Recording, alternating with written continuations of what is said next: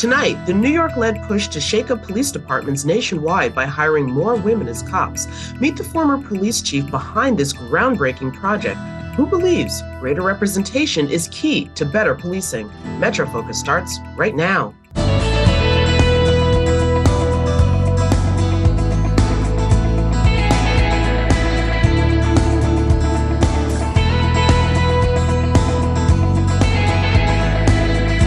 This is MetroFocus with Raphael P. Roman, Jack Ford, and Jenna Flanagan. MetroFocus is made possible by the Peter G. Peterson and Joan Gans Cooney Fund, Philemon M. D'Agostino Foundation, Barbara Hope Zuckerberg, and by Jody and John Arnhold, Bernard and Denise Schwartz, Dr. Robert C. and Tina Sohn Foundation, the Ambrose Monell Foundation, Estate of Roland Carlin, the JPB Foundation. Good evening and welcome to MetroFocus. I'm Jenna Flanagan. After the murder of George Floyd in 2020, many law enforcement experts began calling for a change in the way police departments all over the country operate. One suggestion: to improve police departments, hire more women. Currently, women make up just 12% of the law enforcement officers in the country and 3% of police leadership.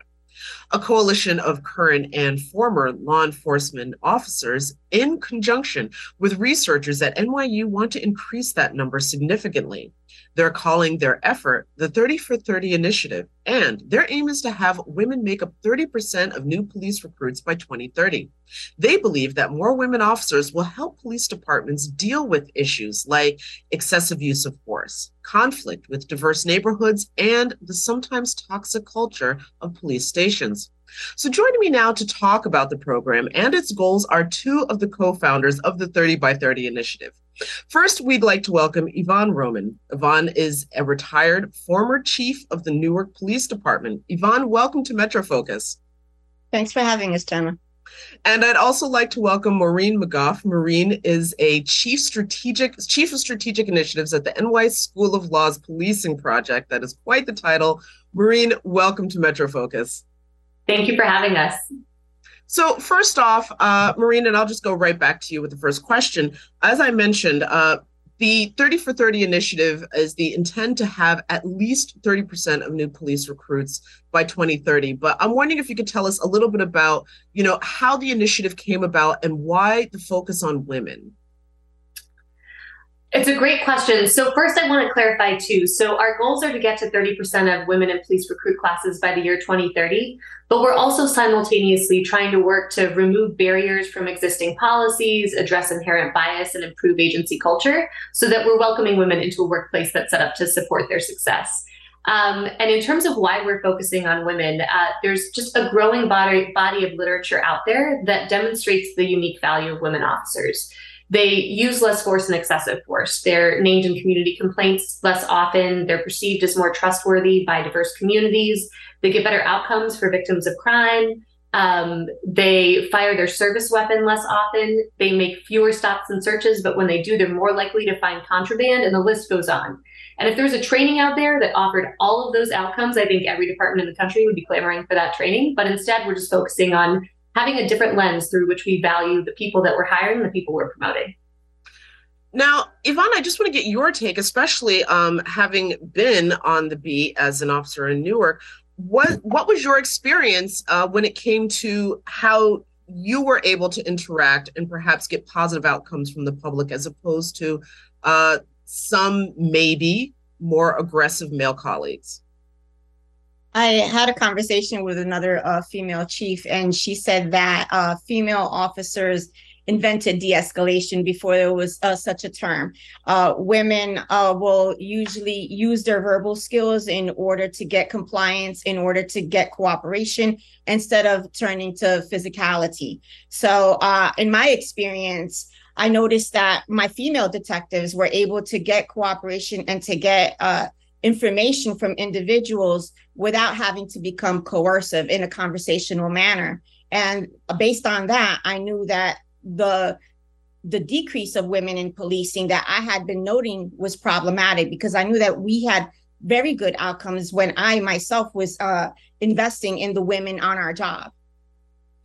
Of course. And now I would be remiss if I didn't mention that while people might be hearing this and thinking this sounds like a really good idea, maybe this is a great way to address it. At the same time, people might be thinking of two recent instances where female police officers not only used force, but deadly force against what ended up being unarmed civilians.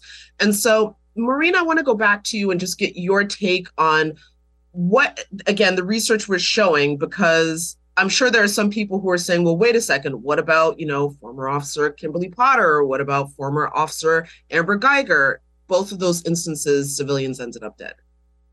I really appreciate that question. So we launched this initiative, I think it was 2 weeks before Kimberly Potter shot Dante Wright. Mm-hmm. And I think it's really important to name up front, we're not saying that an improvement in the representation and experiences of women is going to solve all of the problems of policing in this country. But we do think it's an important part of the equation that hasn't received significant attention. And given that growing body of research evidence about how women officers police differently, it's important to make sure that improving the representation and experiences is part of an agency's reform strategy. And Ivonne, I want to get your take, because one of the other criticisms that has been out there when it comes to policing is that just the simple nature of the way the police academy is run, it emphasizes too much on control, submission, and gaining those things by use of force. So is it not just a case of adding more women, but also perhaps changing the training techniques? It's definitely an issue with the culture. Police, too often their image is paramilitary, very macho-driven, very physical in nature. And when we look at the skills that are required for policing, often it's that communication skills. Police officers will go from interpersonal conflict to interpersonal conflict.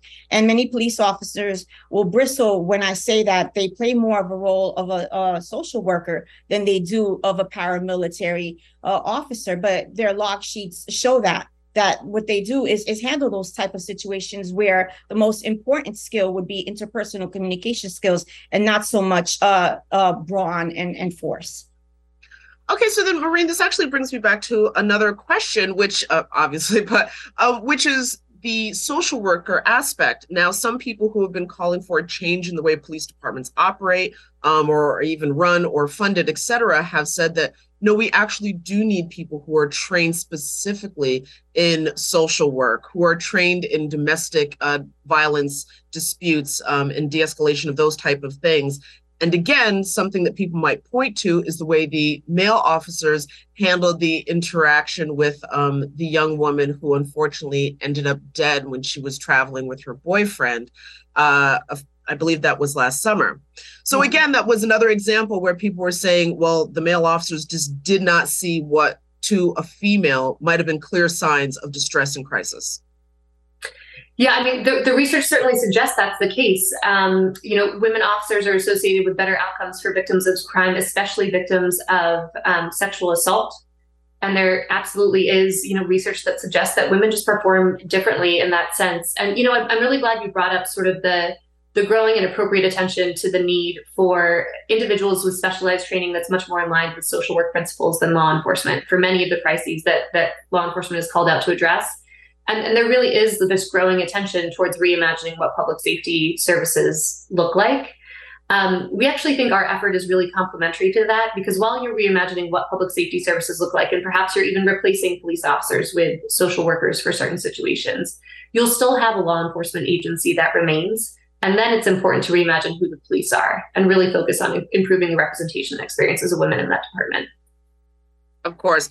And Ivonne, from your experience, again, is it more a case of people being perhaps trained in social work or something along those lines? Because there's also a huge difference in the amount of time that a social worker is expected to train than most police academies are run. Most police academies tend to be 5 or 6 months long, and examples have been given where it takes 18 months to 2 years to become a barber. I think that we don't spend enough time on our officers, and the time that they do have in the academies are focused more on the physical traits of the job instead of the communication skills, the de-escalation, recognizing when someone may be in trauma or distress, being able to talk down individuals. So there's definitely has to be a realignment on what we consider makes a police officer a good police officer and what we reward. Many times we will reward officers that are engaged in a physical altercation and where they're able to make the arrest, but not reward the officers that are able to de-escalate a situation where physical force isn't needed at all. So we need to re-examine the culture entirely and decide what kind of police officers we want, what policing looks like, and who gets to police. Of course. And also, I wanted to ask, is there any concern about being able to grow this initiative, given the fact that it's not all, we also hear about officers getting killed on the job and female officers perhaps facing a unique intersectional, let's say, challenge because just of their by nature of being a female, they might be being perceived as being easier to deal with, to handle, or to threaten. So you can't deny that there will be instances where you do need to go hands to hand with an individual where force may be needed. And we're never advocating for doing away with physical fitness or for teaching those traits. We're asking that the culture change in order to emphasize the traits that are used more regularly in a police officer's job, so that you're not emphasizing a physical force and that you're training officers on the skills that are necessary on a regular to do the job. Oftentimes we'll get anecdotes about a female officer that was assaulted. Policing has been male historically, and male officers has been assaulted since the beginning of policing, right? We also have these anecdotes where police officers that are women have made poor decisions. But when we look at the data, we're looking at research and we're looking at the masses, the whole of the data set. And when you look at the data set and you look under what's the bell curve, you will have better outcomes when the traits are aligned with historically we have considered female traits, that interpersonal communication. And an interesting point about that question, Ivonne, this reminds me of some of the work that Penny Harrington did with the National Center for Women in Policing way back when. There actually used to be an assumption that women police officers would kill more people because they would have to resort to using their weapons sooner than a man who maybe could go hands-on without having to use their weapon. And so the National Center for Women in Policing, I think it was maybe 25, 30 years ago, Ivonne, I don't know, do you remember when the research came out? I mean, it's been a while. Did some groundbreaking research to really sort of start the trend of showing that women officers actually use less force because they use their intellect and their emotional intelligence and their communication skills before they use their hands. Well, one more question in regards to training is, and I did mention that it is, of course, the emphasis is looking for women, but also more diversity on police departments. And is the 5 to 6 months worth of training, is that enough time to really be able to unpack some of the biases that people might be bringing to the job that can make interacting, especially with marginalized neighborhoods, so fraught? And Ivonne, I'll start with you. I think there's a lot of training that's packed in because of liability reasons. They need to reevaluate that training, what's covered, what's not. And if they're not going to extend the amount of time that the police recruits are in the academy, then they need to evaluate what the content is and prioritize which one are more effective and impactful for police departments and the communities that they serve. And Maureen, do you have, yeah? I would just add, so, of course, we're really focusing on who the police are. And what you're talking about is a critical component, and that's also understanding how police are trained. But I also think there's sort of a third element, too, to focus on in terms of doing things like reducing disparities. And that's understanding what strategies are available for police officers to use and understanding the impacts of those strategies. So, in theory, if you have a situation where you're getting people in the door whose skills and abilities are actually aligned with fair and effective policing, you're training them appropriately, and then you're improving data collection to understand if you're having a disparate impact on the people that you're serving, over time, all of those things together should work to reduce a lot of the problems that we currently see in policing. So we've talked a lot about just the nature of the job, but I'm also interested about the changing of the culture. And Maureen, I want to go back to you and just get an idea of what are some of the barriers that people might be facing, or perhaps some of the perceived barriers when it comes to women and minorities, non-traditional people entering into this field? So I'm excited to hear from Ivonne from this because she lived it, and she speaks very eloquently about her experience. But one of the things we're really focusing on 30 by 30 is just drawing attention to the impacts of the fact that this culture was historically built by and for men, white men specifically. So there are, of course, problems with sexual harassment. There's some studies that indicate that over 93% of police women experience some type of sexual harassment at some point in their career. But then there are also the things that just suggest this isn't a place that's for you. And they're not necessarily intentional, but they're just a reflection of the fact that women traditionally did not have roles in police leadership. Things like equipment not being appropriately fit to the contours of a woman's body, or a nursing mother not having a clean and sanitary place to pump when she gets back on the job.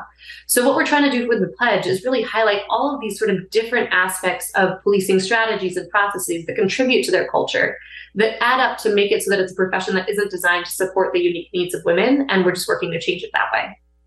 Ivonne, yeah, if you could just add on with your personal experience. I think at times there may be a devaluing of the type of policing that you get based on gender. Research has shown that women are less likely to make arrests, less likely to make summonses, to issue summonses. Yet when you interview citizens, they overwhelmingly will give high marks and high satisfaction rates to female officers.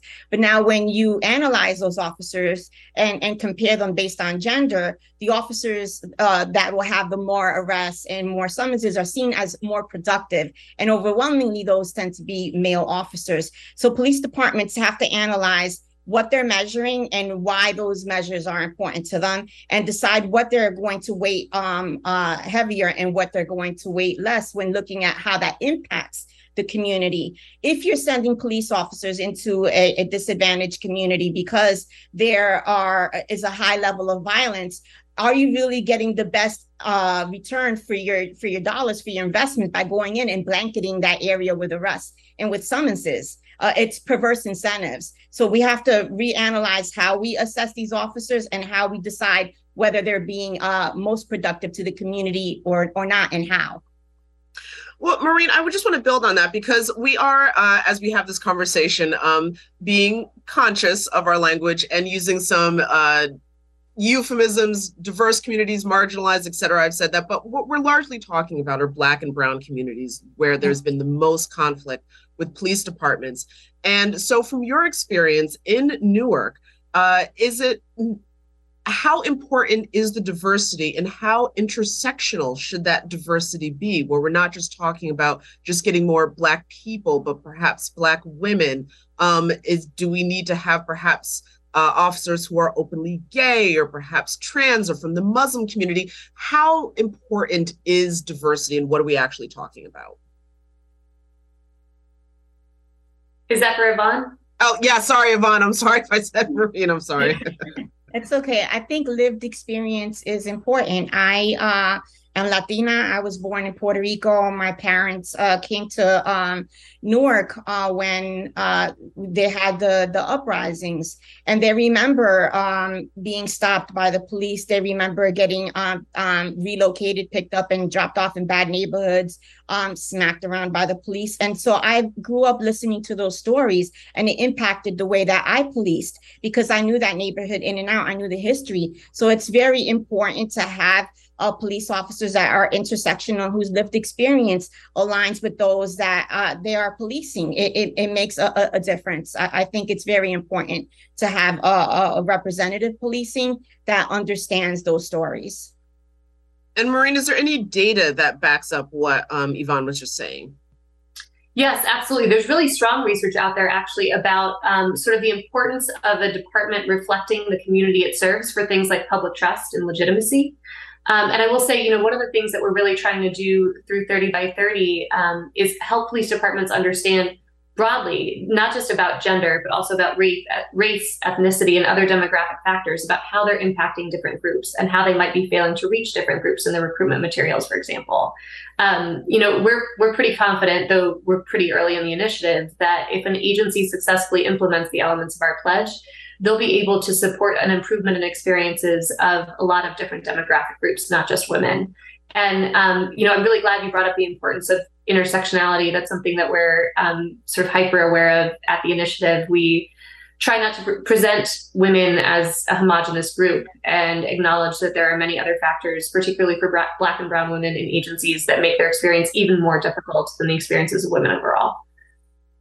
Well, I'm also wondering when it comes to the data, at least, of how policing is, the results that you get. Are there any agencies that have so far gotten involved who have said, actually, you know what, this looks like something that would really help us? Because usually when we hear about police departments, it's not good news. I mean, Ivonne, I'd love to hear from you too on this, but I will say that we've had an overwhelmingly positive response. One thing to keep in mind, and we didn't talk too much about our origin story, but this is something that, Ivonne came to me when I was at the DOJ about 4 years ago and sort of pointed out how underrepresented women are and how much the research is growing, that they're uniquely valuable. And, we sort of pulled this together over time, and it's largely unfunded until the last year. It's not like we had a recruitment budget of our own to bring agencies in or a marketing campaign or anything like that. It's really just been word of mouth and the advocacy of people in police leadership positions. We have a strong representation of women leaders in our agencies, but we also have a lot of men chiefs who believe the research and believe in the importance of doing the work well. We've been up and running for a little over a year and a half, only recently funded, and we have almost 200 agencies at this point. Okay. And Ivonne, your take?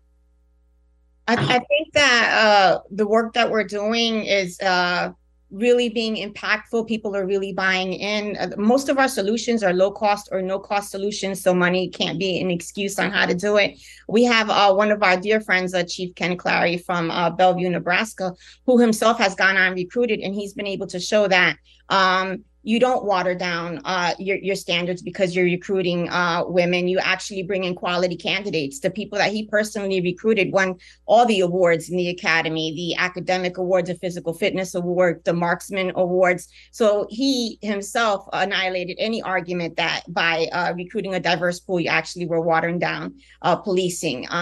And so we appreciate people like him being very vocal and creating this community of practice where other agencies can learn from the examples of their peers. And I do want to hear actually a little bit more of the origin story, but very quickly, Maureen, since we are airing in the metropolitan area, I understand that the NYPD is involved in this to some extent. Yes, and I will say, so Deputy Commissioner Tanya Meisenholder, who was formerly Deputy Commissioner for Diversity, Equity, and Inclusion in NYPD, she was on our steering committee. She really helped us think through how best to build the pledge. And NYPD was actually one of the first agencies to sign on. And I do think that's made a big difference in terms of other agencies' interest in participating in the work. All right. So then let's actually get into, with the few minutes that we have left, but let's talk about how this, the origin story of the organization. So Ivonne, I want to start with you with when was the moment that you said, you know what, we clearly need to do something different and I have an idea? So in 2014, I was implementing a hiring plan in Newark to hire 400 officers very quickly. We were down 400 officers because of layoffs in 2010, and we were losing large groups of women in the academy for reasons that I couldn't understand. And I tried to raise the flag and no one really seemed concerned. Their attitude was, well, if they can't cut it, then they don't need to be cops.